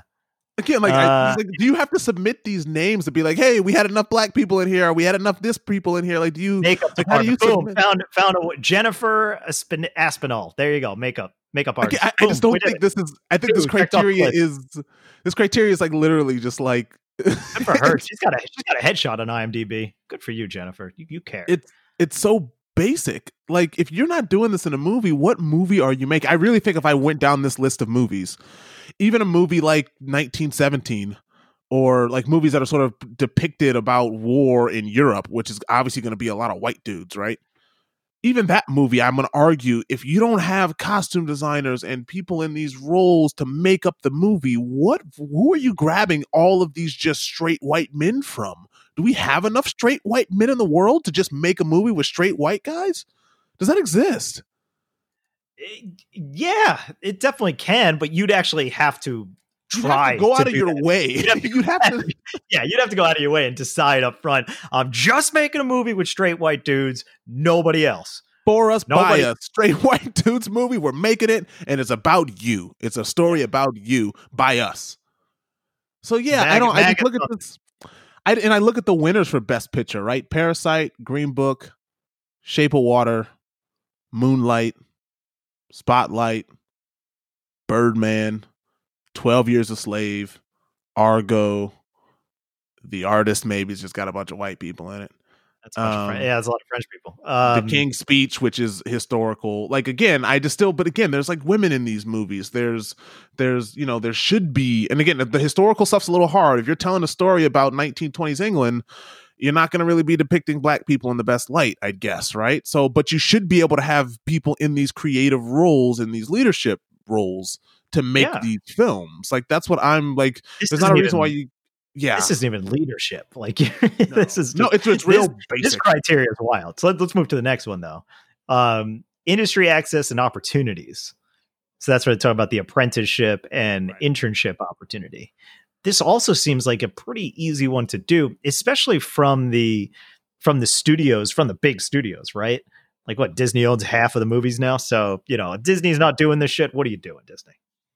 And again, Disney's one of the people who are probably pushing for some of this stuff. Yeah, you're not talking the way I see this. You're not exclusively doing towards these people, but the fact that you're allowing them in, like, again, if you're casting that wide of net, the amount of population alone that you're trying to recruit here, you're gonna have women. You're gonna have not white racial groups. You're gonna have LGBTQ plus people. And yeah, I don't know about the physical disability. I would assume so, though. Yeah, you're probably going to get some of those people too. And look, we're talking about Best Picture here, right? Like, we're not talking about short films. We're not talking about any of the other criteria, right? Which again, I would say is fair, right? Like I can see if you're just a bunch of white dudes in France and you're making a movie about your childhood, and there's like 6 of you, and you're just like, we don't even have a makeup design. Like, it's me. Like, I'm all of it. I'm the makeup artist, the hairstylist, the editor, the costumes. I'm all these roles. What do you mean I'm not? It's only for Best Picture. You'll never be eligible for Best Picture unless you're one of these productions that has a ton of money put into it. So if you can't, again, I honestly, I think this joke bring down a student film project. Good God. I mean, but again, it's a bunch of white dudes, right? Like, if it's a bunch of white dudes making a film, I don't want to punish them for, like, you got to do it with deal with, right? Yeah, I'm just saying, when you tell somebody, you're not going to get. Yeah, you'll never be up for Best Picture. Never. This stuff's all orchestrated, dude. It's all these are awards that rich people give to each other. There's nothing, and again, because the dude, they like him. That was a real dismissive Trumpian response. Look, if you want to know my opinion on this in general, I honestly think that B should be mandatory. I don't think you should get an option out of 2 of these 4. I think you should have to have one that's a mandatory inclusion of your film, and then you have to do 2 out of the other 3. Like, B, to me, if you're not doing this, you shouldn't be able to get around this, right? You can get around A because you're making a historical depiction of something, right? I totally understand that. But then you should be able to hit the other two of industry access and audience development. You should be able to hit either of these other two. I think 3 should be absolutely mandatory, because if you're not doing B, then you're I don't know what Something's you're doing. wrong. Like something's wrong. really wrong, right? The fact that you've never hired a woman. It's nuts to me. It's absolutely nuts in Hollywood that that like B is an option to me with your creative leadership and project team. Yeah, like to me, it's just like there's so many roles here that you can't fill with basically, I'd argue 75% of the world's population. Half of them are women, and then I'd argue that there's 25% of the rest of it is some either racial or ethnic group or LGBTQ plus or has a cognitive physical disability, right? How many straight white men with no disabilities are there? Yeah, like with no cognitive. Again, like you would struggle if you have a production of over like 100 people. You would have to try hard. I think you have to try really hard to make it all perfect straight white men. Like how would you even make that movie? That's why I just think I think the fact that B is even an option is real silly. You could make it. It would take forever to fill up those roles. How would Yeah, I agree. I don't think you'd be able to find those people. I don't think you'd be able to find enough people, which is why I think B is kind of a joke, because I think every single movie in the world should hit B. Like I think it's hard. Is that, you know, by numbers alone, you would also have to be asking people, are you straight? Like, yeah, which is real interesting one. I don't know how you I don't know how you even qualify that about any of this stuff. Like all of this stuff, if you were trying to artificially get a criteria for this, it would technically be illegal.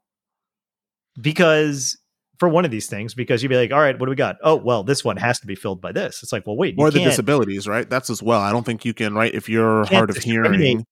Just like you can't, and this is where I get like this is where people kind of lose the plot a little bit. You can't discriminate one way or the other. Right. But when it comes to Hollywood, you kind of can. You can, but you should, but you shouldn't be discriminating at all. But obviously there's bias built in, right? This is just a matter of numbers. Like this is trying to fix that bias. It's trying to fix bias of a bunch of white guys hiring people that they know, right? It's forcing them to get outside of their comfort group or their knowledge group, which again is not 70. It's got to be 75% of Hollywood fits into one of these roles. I mean, I'd even maybe stereotypically argue 85% of Hollywood technically fits into one of these roles.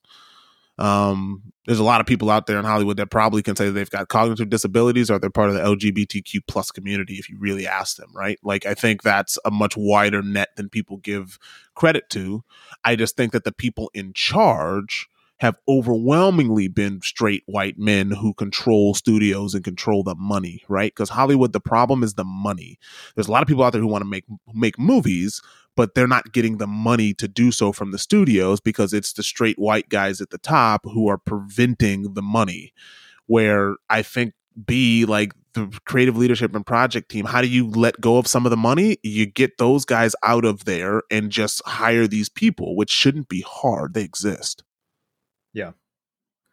Yeah, I think that at the end of the day, when we actually get to 2024, I think there was a reaction to this, of course, that people were like, oh my God, this is crazy. This is ridiculous. And they probably just read the first standard, didn't even read the part where you have 2 of these 4 standards. But when you look at this, nothing's really going to change because the people who are putting forth these movies are already doing B and C. And they're good, as they should be, right? I don't think if it was just that first standard, I would have a problem with it. The fact that you have these 2 of 4 choices and you're like, okay, got it. Because if you did just have the first one, it would restrict the type of stories people want to tell and kind of shoebox people into. I mean, there's already Oscar bait as it is, but if you're going to tell like, oh man, there was that really Oscar baity JFK movie, like not Greenland. Or there was the Jackie movie, right? Like the Jackie O'Neill. Anytime a white person dresses up as a historical figure, there's a chance that you don't hit that first criteria. Like I would argue that The Darkest Hour doesn't fit this first criteria, right? 1917 doesn't fit this criteria. Like there's just a ton of movies when you're telling stories about English white people that you're not going to have a lot of minority. You're not going to have Asians in there. You're not going to have black people, Latinx people. You're not going to have these people when you're talking about 1800s England. So, but again, I think then if you can't reach that, you have to do the last two. Then, if you're going to keep making these historical stories about how great white people were in the 1800s, then give some industry access and opportunities for some young people who aren't of this to learn how to make movies, and get your marketing team to be not just a bunch of white guys selling movies to a bunch of white guys, right? Like, to me, that's why I think the third category should just be standard. It should be, you have to meet this standard B, and then after that, you can pick two out of the three out of these bottom ones. Or one of the three, right? Two. I'd say two. Wow. No, that's what I'm saying. I say B is mandatory, and then you still got to pick two of them. Because if you can't do one, you got to meet the last two. And if you can do one, then you have an option, right? If you can do one and you're making a different story, then there's not a reason why you can't get a marketing team that's got, right? If I'm making 12 Years a Slave, the marketing team should have some African Americans in that group, right? Like, it should. So, yeah, that's why I'm just like, this is why, like, if you're making a movie about slavery or you're making a movie about apartheid in Africa, hire some South Africans who hire some of these people to market the story that's about them.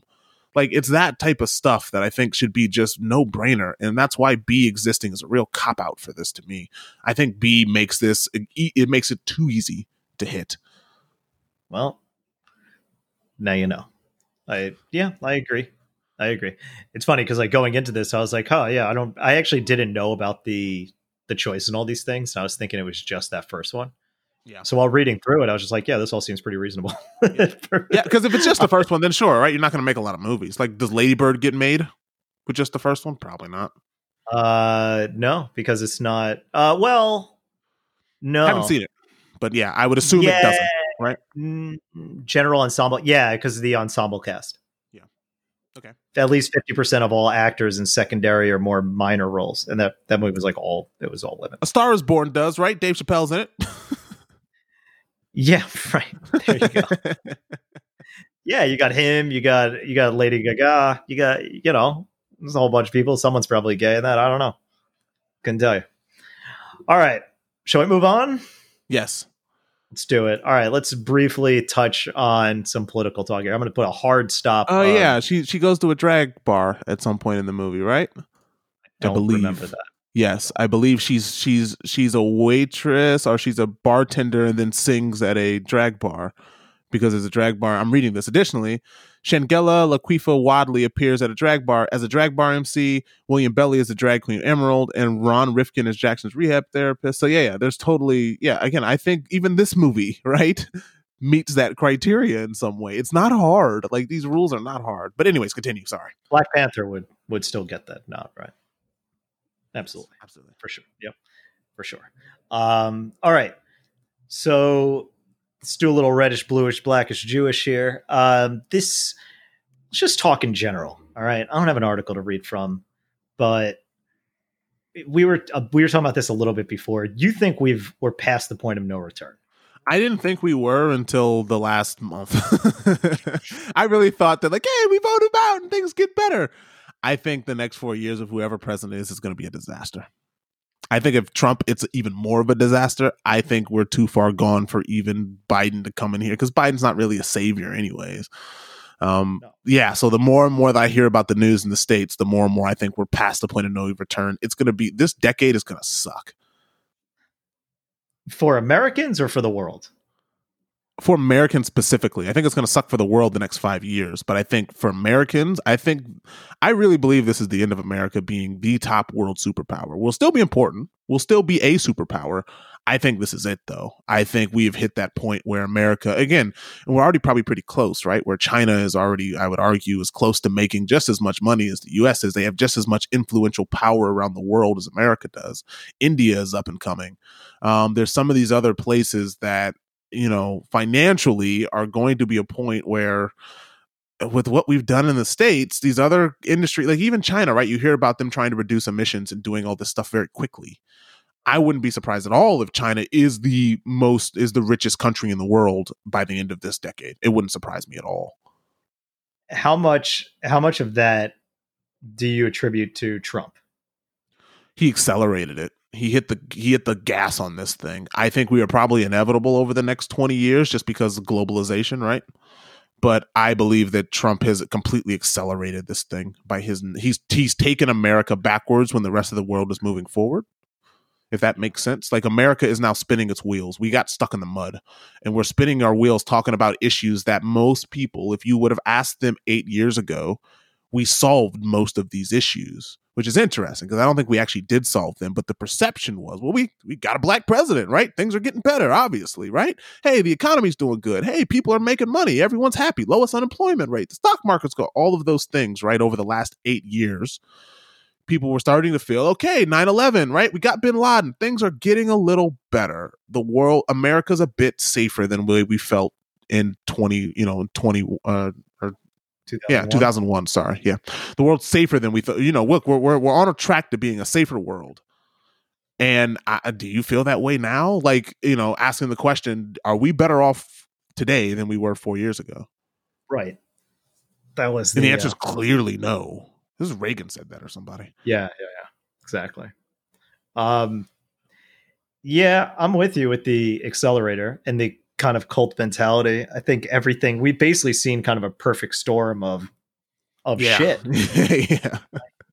This year is not even the cause of it. It's like everything that's happened over the last few years. And even before that, even before Trump, when Obama was president, that's when we saw like a partisan divide of which the Tea Party whole thing really existed before. I mean, it definitely existed. There was always partisan politics, but it seemed like the existence of a black president really accelerated the team mentality, and to the point, and that fueled by Facebook and these other social media points that allowed people to, take shelter in a group and not be exposed to anything else or reality and find whatever kind of facts they wanted to reinforce their viewpoint. Like all that started like a decade ago. If like that's where all that stuff really started and to start brewing up. And it's only getting worse and worse. Like Trump was a result of Obama, right? Yep. Like Obama made fun of him and all that stuff, but he made fun of him because Trump's step into politics was saying that Obama wasn't born in this country. Yeah, he started the birtherism. That was all Trump. Like, and people still believe that. And I bet if you full fat asked Trump, hey, do you think Obama was born in this country? He'd say no. Or he'd give you some roundabout answer because he can't really answer any questions himself. Yeah. But it's the art of sowing that doubt, which is basic, and doubt in general around anything, and being vague and giving these promises and dabbling in conspiracy theories. That's kind of driven most of at least his public persona. Because, there's stuff behind the scenes. Like I saw something that he apparently did sign into law. Now it's probably voted in by the Congress where it's a federal offense for like animal cruelty. Cool. He did that. We'll give him credit for signing that thing. Great. But the public persona and what's really going on is like, absolutely, it is awful. And it's all baked into this. Like he's talking about deep state. He's the president. Like he's talking about how all these guys are out to get him. It's like, dude, you're the president. Well, you're he blamed Biden. He blamed that Biden. Biden. I'd vote for O'Biden. For I'm surprised he didn't change his name to O'Biden. He blamed like Biden's response wasn't as good as mine, and it's like Biden's not the president. What are you talking about? Exactly. Yeah. Seriously. Like he's going to project. Meanwhile, he's the president. He's going to talk about how bad everything is, and he's the president. He's like, if you vote for me again, we'll fix all these problems. And it's like, you caused these problems. Yeah, it's like, look at the streets. That's Biden's America. It's like, bitch, you're still president. Like, that's your America. You're the president. But it's the liberal governors. It's the liberal mayors. Always. I've never seen him admit to being wrong ever. He's never apologized. Do people not see that it's just a red flag? They're like, everyone's wrong every once in a while. No. Everyone has to admit that they're wrong. Like, yeah, look, I've got that one wrong. I messed up. He's never admitted that about anything. That's why. Yeah. But what I'm getting towards is the doubt that he's seeding and giving towards his base now is the most dangerous doubt yet. Yeah. And that is kind of the same thing he was saying going into 2016, but now it just feels worse. Because he's already the president. That's the thing that's crazy. He's now saying, like, they straight up asked him, will you accept the results? Will there be a peaceful transfer of power? And he's like, well, we'll see. No, the answer is yes. It's a very simple softball. Yes. And now you look at these right wing sites, and I looked today because I was curious, and they're talking about, oh my God, they found 9 ballots in Pennsylvania. Like the Justice Department released a statement saying 9 ballots were found in Pennsylvania that weren't counted, and 7 of them were for Trump. And it's like, well, why would the Justice Department come out and say that? They could come out and say, yeah, we found unmarked ballots, but they shouldn't say they were voting for Trump. Like that's kind of a problem. And that everybody's crying foul and going apeshit over 9 ballots. It's like they talk about how election fraud is crazy, how mail-in ballots are going to be fraud, and all these other things. They're really doing everything they can to get this to stack the deck against whatever forces. Because I think even if you force everybody to go out and vote, at this point, people will go out and vote. Well, the problem with it as well is that this base is, again, because they're so, like I said last week, right? They're more interested in winning, which is why they're winning, right? If we win, it's because we're great. If we lose, it's because they cheated. Yep. That's literally the argument of like, hey, there's going to be massive voter fraud. This is awful. If I lose, you know why. But if I win, it's because we did it the right way. My people love me. And it's like, it's literally like, what's the defense against that? Like, if you win, no one cheated. But if you lose, that definitely cheating. There's no way I would have lost. I was destined to win, and they cheated against me. So it's like, well, if that's the case, why even have an election? Yeah. If it's one or the other, right? So that's why it's nonsense, and you can't that's argue what they would like, with, right? Yes, they would like that. that. Yeah. And no one's really, the amount of people coming out and speaking against him in the Republican Party that's saying, yeah, what? No, that's not true. We're going to accept the results is very small. Yeah, because I'm telling you, man, they want to win. They have now prioritized winning over anything else. But what would they do? Like, how would they even, like, what do they want? I don't really know. What do they don't want mail-in ballots? He's okay with absentee ballots, but not universal ballot. Yeah, I'm a little confused about what the real difference is. I mean, look, I just voted and I uploaded my thing like PDF style onto Arizona's ballot. Is he not, like, to me that seems like more rampant for voting fraud than anything else, than like a mail-in ballot. Like, it's just very weird to me that like he's stuck on the mail because he's an idiot. They're also talking about the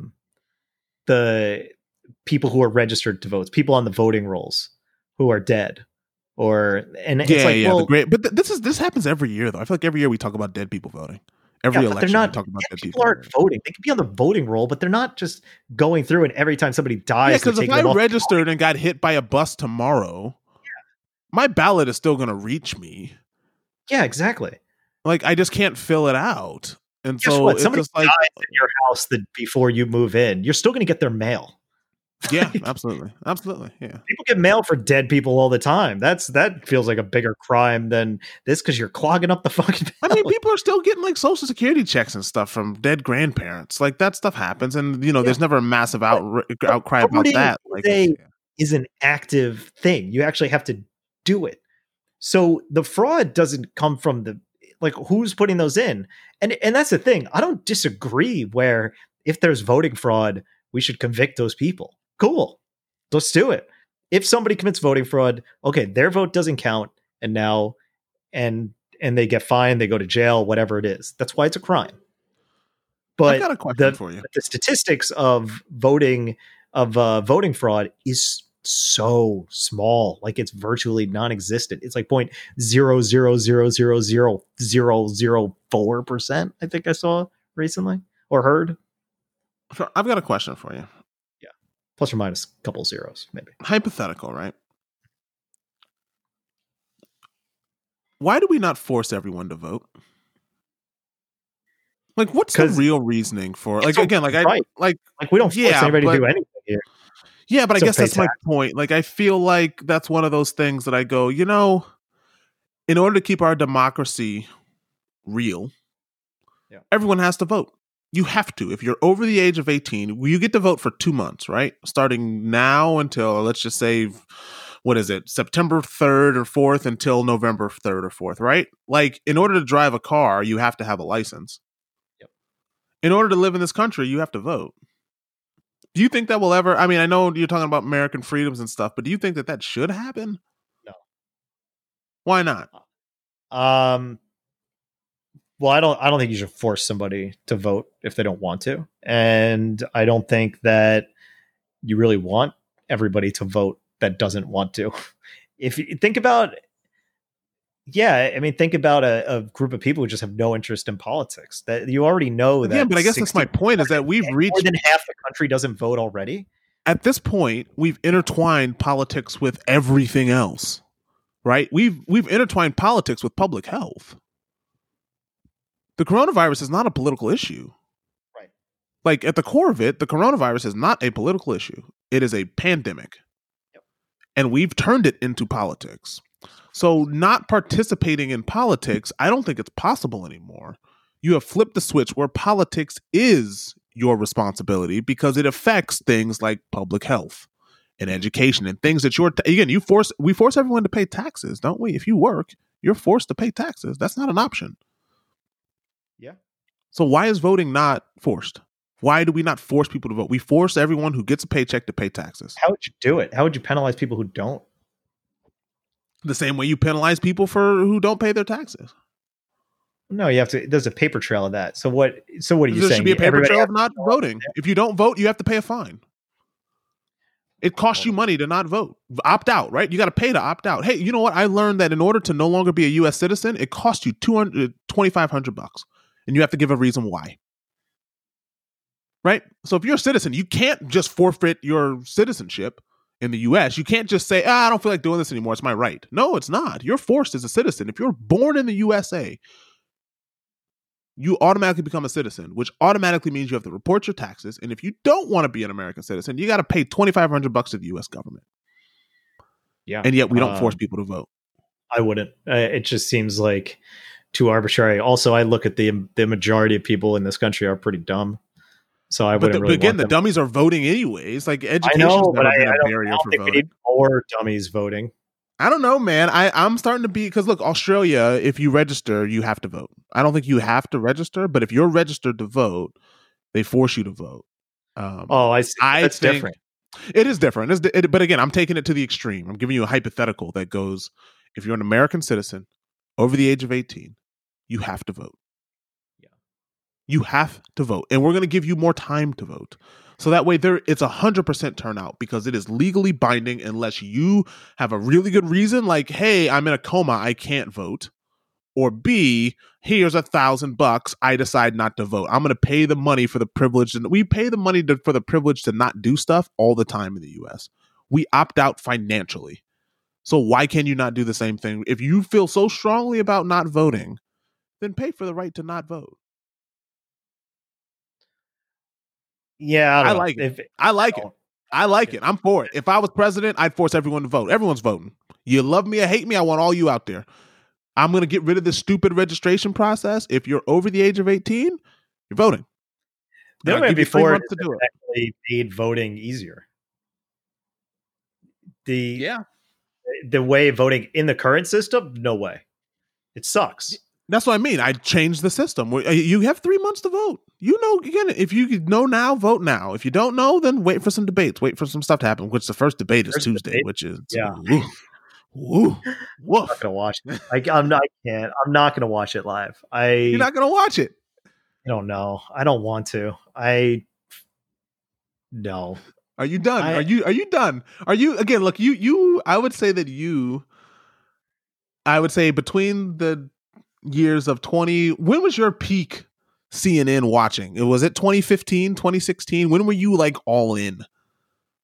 I don't know. It's always been just background noise for me, like for a while. Have you watched less CNN in the last 2 years than you ever have in your life? Yes. Because it's overwhelming. It's tiring. Yeah, but also I'd say thanks to the last 6 months alone, also because I don't know why I've been feeling more motivated to play more games, engage more media. So and I'm like, I don't need to just like kind of dick around and do nothing. I'm not like coming back from work or something like that. It's just like, I'm here. I cooked myself some dinner. Now I'm here. I'm just like, I'm already kind of recharged in a way, I don't know. There's like an extra process to sitting down and starting up a game and all that stuff, where now it doesn't really exist. I feel more like, I could jump in, jump out. So CNN, sometimes I'll still have it on the background. I'll still wake up and turn it on in the morning. That's usually how I start the day, with a little bit of a new day with John Berman And because that used to be Chris Cuomo's jam. That was great. Waking up with Chris Cuomo and Alison Camerata. She's still on it, but man, that seems like a lot.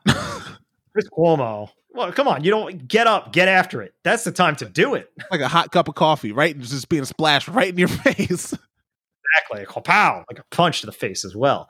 Those like fucking big. He's probably got like big fists. You don't want to take a punch from Chris Cuomo. Anyway, yeah, I don't know when my peak CNN watch was. It was probably around 2015, 2016 when election was really gearing up. I kind of got interested. Yeah, peak time is definitely around primaries. Primaries on either side. 2012, that was a crazy primary. That was like the first ridiculous Republican primary, the first time you really saw that many people on a stage before. Democrats blew them out of the water when they had to break it in half for this one, which is going to be crazy in hindsight. I would love to see whatever, because 2024's election, assuming there is one, we'll see if Trump wins. King, and we're just like, no, if Trump wins, I've got all bets off. I think we reach into like new unseen territory. I really do. If Trump wins again, really upsetting, because that's like 35% of the population effectively. If Trump wins again, I mean, you know what? Even if Biden wins, I'm reaching to the point where I don't know what's worse for like the immediate future of America, of like the citizens in the uprising. If Trump wins again or if Biden wins, I don't know, because both sides are so agitated. Get back to the status quo. If you get Biden, people just it's really on the responsibility. Do you think that the right just kind of shrugs? They have already said they're going to contest this, right? It's the responsibility of the right-wing media to actually like dial shit back and realize, all right, you guys out. For the sake of this country, you need to just like report facts now. He's not a socialist. That's going to happen? Unless you really believe he's a socialist, go ahead. Keep pointing that. But he's not. He doesn't believe in defunding. Again, you're thinking rational for the irrationality of the last 4 years. I know, but I think this is a powder keg that blows up on November 3rd. I really do. I've reached that point where I go, I think November 3rd, I think there's going to be riots in the street regardless of who wins. Because this thing has become so emotionally charged on either side. I think I would hate to see a scenario. I think it'll be bad either way. I think if Trump wins, it'll be worse, because you just look at the way that people are reacting to the protests that are going on. Those are seen as a liberal progressive movement. And while they're supposed to be protests and supposed to be peaceful protests, there's always someone getting shot. There's always some buildings being burned on fire. It's, of course, on fire if they're burned. That's the same shit. But there's always easy imagery to point to, being like, look at the destruction. I'm living in an anarchist city apparently now, because Trump labeled New York City as an anarchist city or something like that. I don't see it. Things seem fun. I walked back. Like I said, I came back yesterday at I walked in the door at 11:30 at night. So between 10:30 and 11:30, I went from Chelsea in Manhattan to Bay Ridge in Brooklyn, and I didn't see one fire. I was not abused. Granted, I'm a white man, so maybe that's my privilege, but didn't look like anarchy to me. Some people drinking outside. Cool. Looked like New York, just a lot quieter. But that's kind of what we're looking at. So in that wake, people will be out. In the scenario Trump loses, people will be out hitting the streets. They'll be protesting. They'll be going nuts, right? Most will be peaceful, but you will also see those who are not. You will basically see what we're seeing in these race cases reaction, right? You will probably see that escalated to another level, be it by people who are actually mad at Trump winning, people who are opportunists, and people who want to, and MAGA people who are like the people that drove to Portland to antagonize those people by shooting paintballs at them out of a back of a pickup truck. You're basically going to have a groundswell of all those people. Whereas in the scenario Trump loses, I don't think that first group really goes out. Like, where do they go? If it's clearly that Biden's going to win on that day, They're not again, protesting. he's already told them that if Biden wins, it's rigged. It's rigged. It's fake. It's not true. We have to go fight for our freedom because they want to take it away. In that moment, the way the process goes, that first group doesn't go out. Therefore, that other group doesn't have to go out and defend unless they're the ones who then hit the street. Be like, they hit the street before, now we're going to hit the street to protest that. Cool, go ahead. Go ahead. Again, we're not the ones with guns antagonizing people. The simple fact that this is even a possibility, because you know what I'm saying, it's not that you can't rule it out. You could not say with 100% certainty that these people are just going to stay at home. You can't say that. I can't say that. Just like, I didn't think Trump would win. And here we are, the next round. And I'm still not sure he's going to, you did call it. I'm now at the point where I actually think he's going to win again. For whatever reason, I just have that feeling that's like he won before and it was very similar. Biden's ahead, everything's going great, and then all of a sudden it just turns. Well, let's do the 538 check. Let's see what we're looking at. I don't think this is. I want to keep, like, I've been looking at more conservative news lately, kind of out of ways to keep my spirits up. It's interesting because you look at it just to see where they're coming from. And I am like, because I want that perspective. I basically want to be wrong, right? Like, I want to not feel the same way that other people are really telling you to feel and how you think you should feel based on all the shit that he's saying, all the crazy stuff that's going on. I want to look at the other side and being like, are things really overblown to the point? Give me some rational explanation on why things will be okay either way, and it's just a matter of perspective. I'm not getting it yet, just to be clear. Yeah. But yeah. I am trying. I'm trying because I'm not registered. I'm not registered to any political party. I am an independent.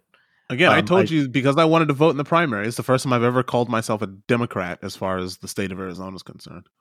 Yeah. Well, I will. I didn't really care. I would vote for, again, I'm not really voting for Biden. I'm voting for not Trump. I have nothing against Biden. His name is on the back of one of my hockey jerseys. It's great. Obama Seals. I got Biden right on the back there. 2012, that shit was made. That's right. So I was a fan since then, and I liked how weird he was. It was part of his charm. It was part of his creepy old man charm. But you know what?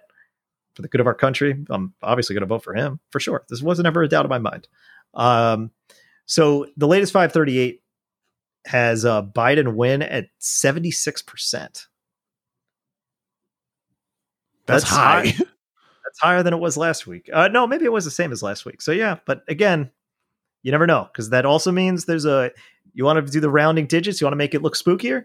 There's a 1 in 4 chance Trump wins. Yep. So there you go. All right, let's move on. What do you say? Yep, let's do it. Cool. Let's do some media therapy. I know we're both still. Oh wait, I got a question for you. Who's older? I don't think I did this one yet. Catherine Zeta-Jones or Paul Giamatti? I feel like you did do this one before. Did I? Yeah, I think you have. I don't remember, so might as well just do it again, right? I feel like she's older, though. I think she's older, but like close. Even though I've been wrong on the last few of them, just because, right, they've been much younger. But again, I think she's very close to him in age, and I just can't remember if it was older or younger. She's not. She's like not, within a year. Like within a year difference. She's 2 years younger. Okay. And happy birthday to Catherine Zeta-Jones. Okay, I feel like you did this one before, but you know, did. What to tell you? Still don't remember. I still don't remember how old Paul Giamatti is. I always forget. He's 50 something. All good. Don't tell me because it makes it more fun. Because I think Paul Giamatti is either 54, 53, 54, but I don't know. So just let's keep it that way. Looking at the Ocean's 11 cast list here, and actually the Ocean 12's cast list because that was the one she was in. I'm trying to think who I've done from here. Definitely did Julia Roberts. I don't remember doing Brad Pitt. I think we did Brad Pitt. Oh, wow. We'll save that one. Okay. All right. So you want to talk a little more about Hades? You want to talk about something else? What No, what do you got? I'm just playing the game. There's not too much more to talk about other than me slowly getting through it. You've gotten pretty far. I'm still kind of where I was last time we talked. So yeah, I haven't even gotten past the third one just because I haven't been playing as much. Guess what? That's not the end of the game. So Oh, that's fun. Good. what I found out, there's not a spoiler here, but in order to actually see the true end to the game, you got to basically go through it 9 times. Okay, fair enough. Yeah, it's a lot. A lot of content, a lot of story in this. Gets interesting. It's cool. So yeah, even though I made it through, I'm still motivated to play it. I'll keep going through the grind. Got some backups if I want to take a breather. But yeah, anything you watching? Any movies, TV I've shows? started watching now. Me and Alice had watched Breaking Bad again. Right. So I don't know if you haven't seen Breaking Bad, have you? Nope. Okay, it's good. It's okay. Still not better than feels like a mountain. It's like that, and Game of Thrones is just like a mountain that I don't really want to climb. Yeah. So we started watching the prequel to Breaking Bad, Better Call Saul, which is that's about even the lawyer, better. which is about Bob Odenkirk, who is real funny because most people don't know that he was part of Mr. Show, which is very obscure, with David Cross. They were a comedy duo, which is very odd to think that now they've kind of taken, he's been latched to this Breaking Bad franchise now for almost a decade. And David Cross, most people just know for Arrested Development. Yeah. So yeah, it's good. It's very good. It's I think both of these shows start very slow, but we're in the middle of the second season and there's 5 seasons total. So we've been watching Better Call Saul. So it's pretty good. If you've watched Breaking Bad, I recommend to watch this. If you haven't watched Breaking Bad, I would say go watch that first. All right. Right on. Yeah, I heard it was quite good, but again, it's getting there. It's taken a while, but it's getting there. Like the first season was slow, and now we're in the middle of the second season. Stuff's starting to happen. It's good. Like if I'm watching a show like that, I know I'll just be, I'll bust out my Switch anyway and just start. Which is what I kind of do. But again, like you can passively watch some of the stuff, and then when real important stuff happens, you pay attention. But yeah, it's sort of you just put it on for a couple episodes, at the end of the workday, and that's it. And you move on. Yeah. All right. Fair enough. Well, I've been playing Hades. I also played about 45 minutes of a new game, the latest from Vanillaware, 13 Sentinels, the Aegis Rim or Aegis Rim. I don't know how you pronounce it. It's weird. Haven't really played enough of it. I think you'd be into it just by the themes alone. It's basically Pacific Rim in its themes. You get transported into a mech. If you're fighting kaiju. And all the art and it's a strategy game when it's in the combat scenarios, and then the rest of the game is like this more story driven adventure style gameplay, but all the art is that Vanillaware hand drawn, beautiful character art environments, has this kind of painterly look to it, very distinct for their style. Previously they did games like Dragon's Crown, and I think you actually have my copy of Odin Sphere. If I recall correctly, that's on Vita. I believe I do. So they make some really good games, and they have the visual chops to back it up. I was thinking about how like a lot of these games I've been playing recently all have like really cool, distinct visual styles to them, and yet all feeling really unique. Because I'm playing this thing, been playing Hades, and before that was Paradise Killer, and all of these games are just really awesome. They kind of slip through the kind of AAA headspace that kind of dominates the media.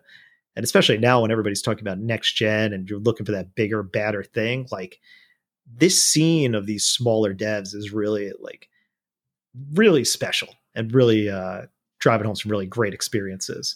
And I've been loving it. It's great. Like highlights of the year, I don't know what they are going to be yet. I know Hades is already like up there as one of my top games of the year.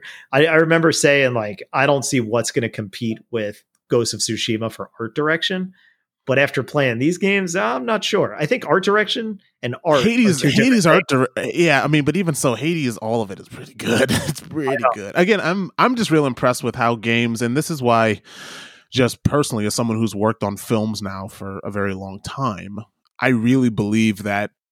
Again, there's more money in gaming, like just in the industry. I believe, right? Gaming is massively bigger. There's more money in games than there is in films.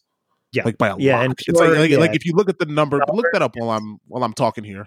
But I believe it's really big. Like it's bigger than you'd think where you're just like, wait a minute, it's like something like that's 100 billion and that's 1 billion. Like it's that big of a divide, I think. Where like, yeah, there's a lot of money in games, and you can tell because there's so much money and because the money isn't all being hoarded at the top. Like it's really interesting. Gaming to me has become so, if you want to say like what true democracy is in an industry, I believe the gaming industry is actually pretty fair democracy. There's small business, there's different types of business, there's big conglomerates, and everyone's kind of able to work in the same space. It's very interesting if you look at the way games are made today. And again, I think it's really interesting because a company like Nintendo has embraced this democracy, when for a long time my criticism of Nintendo was, well, you could only buy really, really crappy, quick, let's make money port games and Nintendo properties. And they've kind of single-handedly made, like you said, they made an indie machine. And it's interesting to watch of like, this is like, if you want to know what democracy is in an industry, it's gaming. Yeah, I suppose so. That's cool. It's very cool. All these games. I'm starting to play more games within the last. I mean, think about it. Basically since The Last of Us, I've played a bunch of games that I probably wouldn't have played otherwise. So I've slowly started to come back into gaming, which might be something I just decided to go into because I just see that there's a lot of opportunities, and it's much more of a democratic process than having, 5 big film companies that pretty much drive the entire industry. There's not 5 big gaming publishers that drive the entire industry. There's so many small studios that have taken up some of those spaces. It's really pretty cool to see. So in 2017, the US game industry as a whole was worth $18.4 billion. Right. It says video game revenue is forecast to reach $230 billion by 2022. Jesus. Yeah. Jesus, that's what a jump. US video game revenue specifically. It might even be $100 billion industry across the world. And if you include mobile games, $230 billion. Oh, okay. So yeah. It could be like a $500 billion industry. No, but again, I'm thinking like phone. I just think total, right? It's saying $100 billion is not. It's not far fetched. Yeah, games can make more money than console releases in some cases. Like that's why Tencent is one of the biggest game companies on the planet. Yeah, because they're just crushing it in the mobile space and free to play space. Fortnite costs $0, yet that game makes more money than anything else. Yeah, it's nuts. It's not. I mean, that game has basically improved the technology of a gaming engine. Yep. Fortnite has made Unreal Engine better.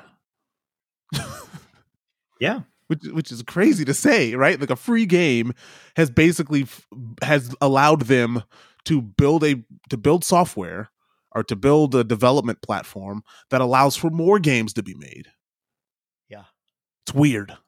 So if you're into gaming, you don't have to like Fortnite, but you got to respect the hustle for the fact that they're making games better by Fortnite existing. It's nuts. And the fact that Fortnite existed as a result of a failed game, because it was Fortnite Battle Royale, was a result of Fortnite, the original game, which became Save the Earth or something.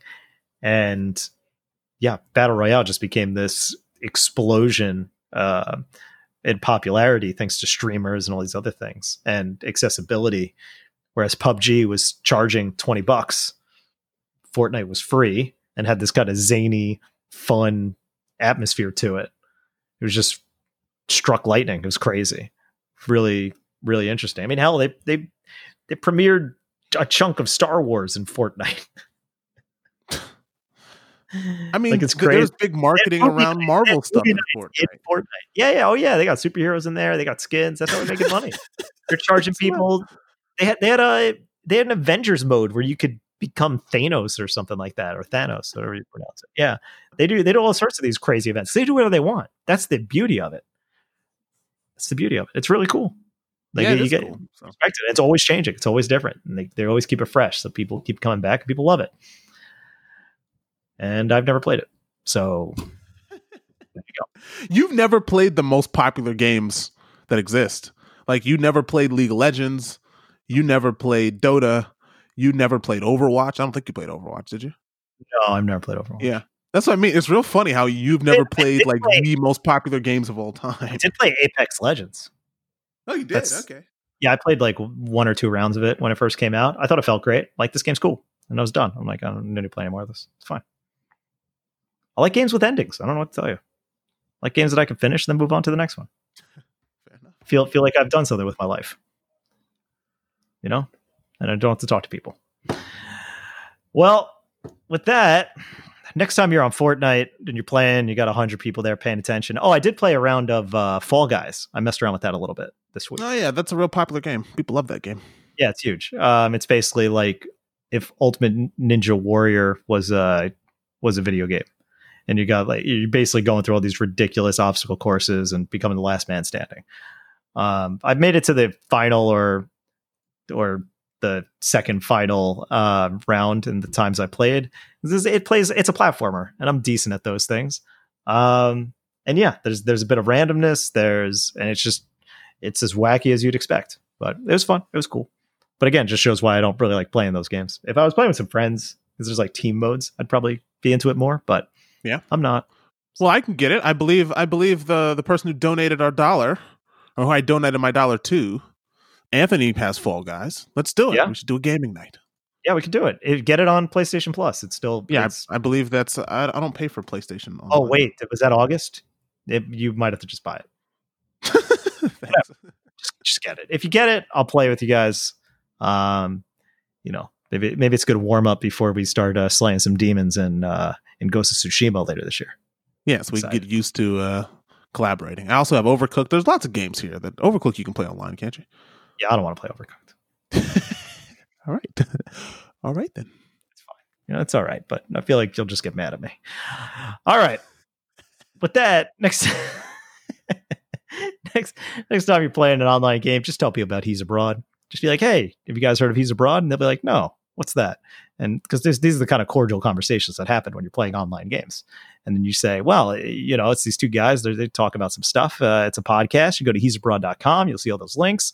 You can subscribe on iTunes, Spotify, wherever you get your podcast services, wherever you get your podcasts, you can go and get that there.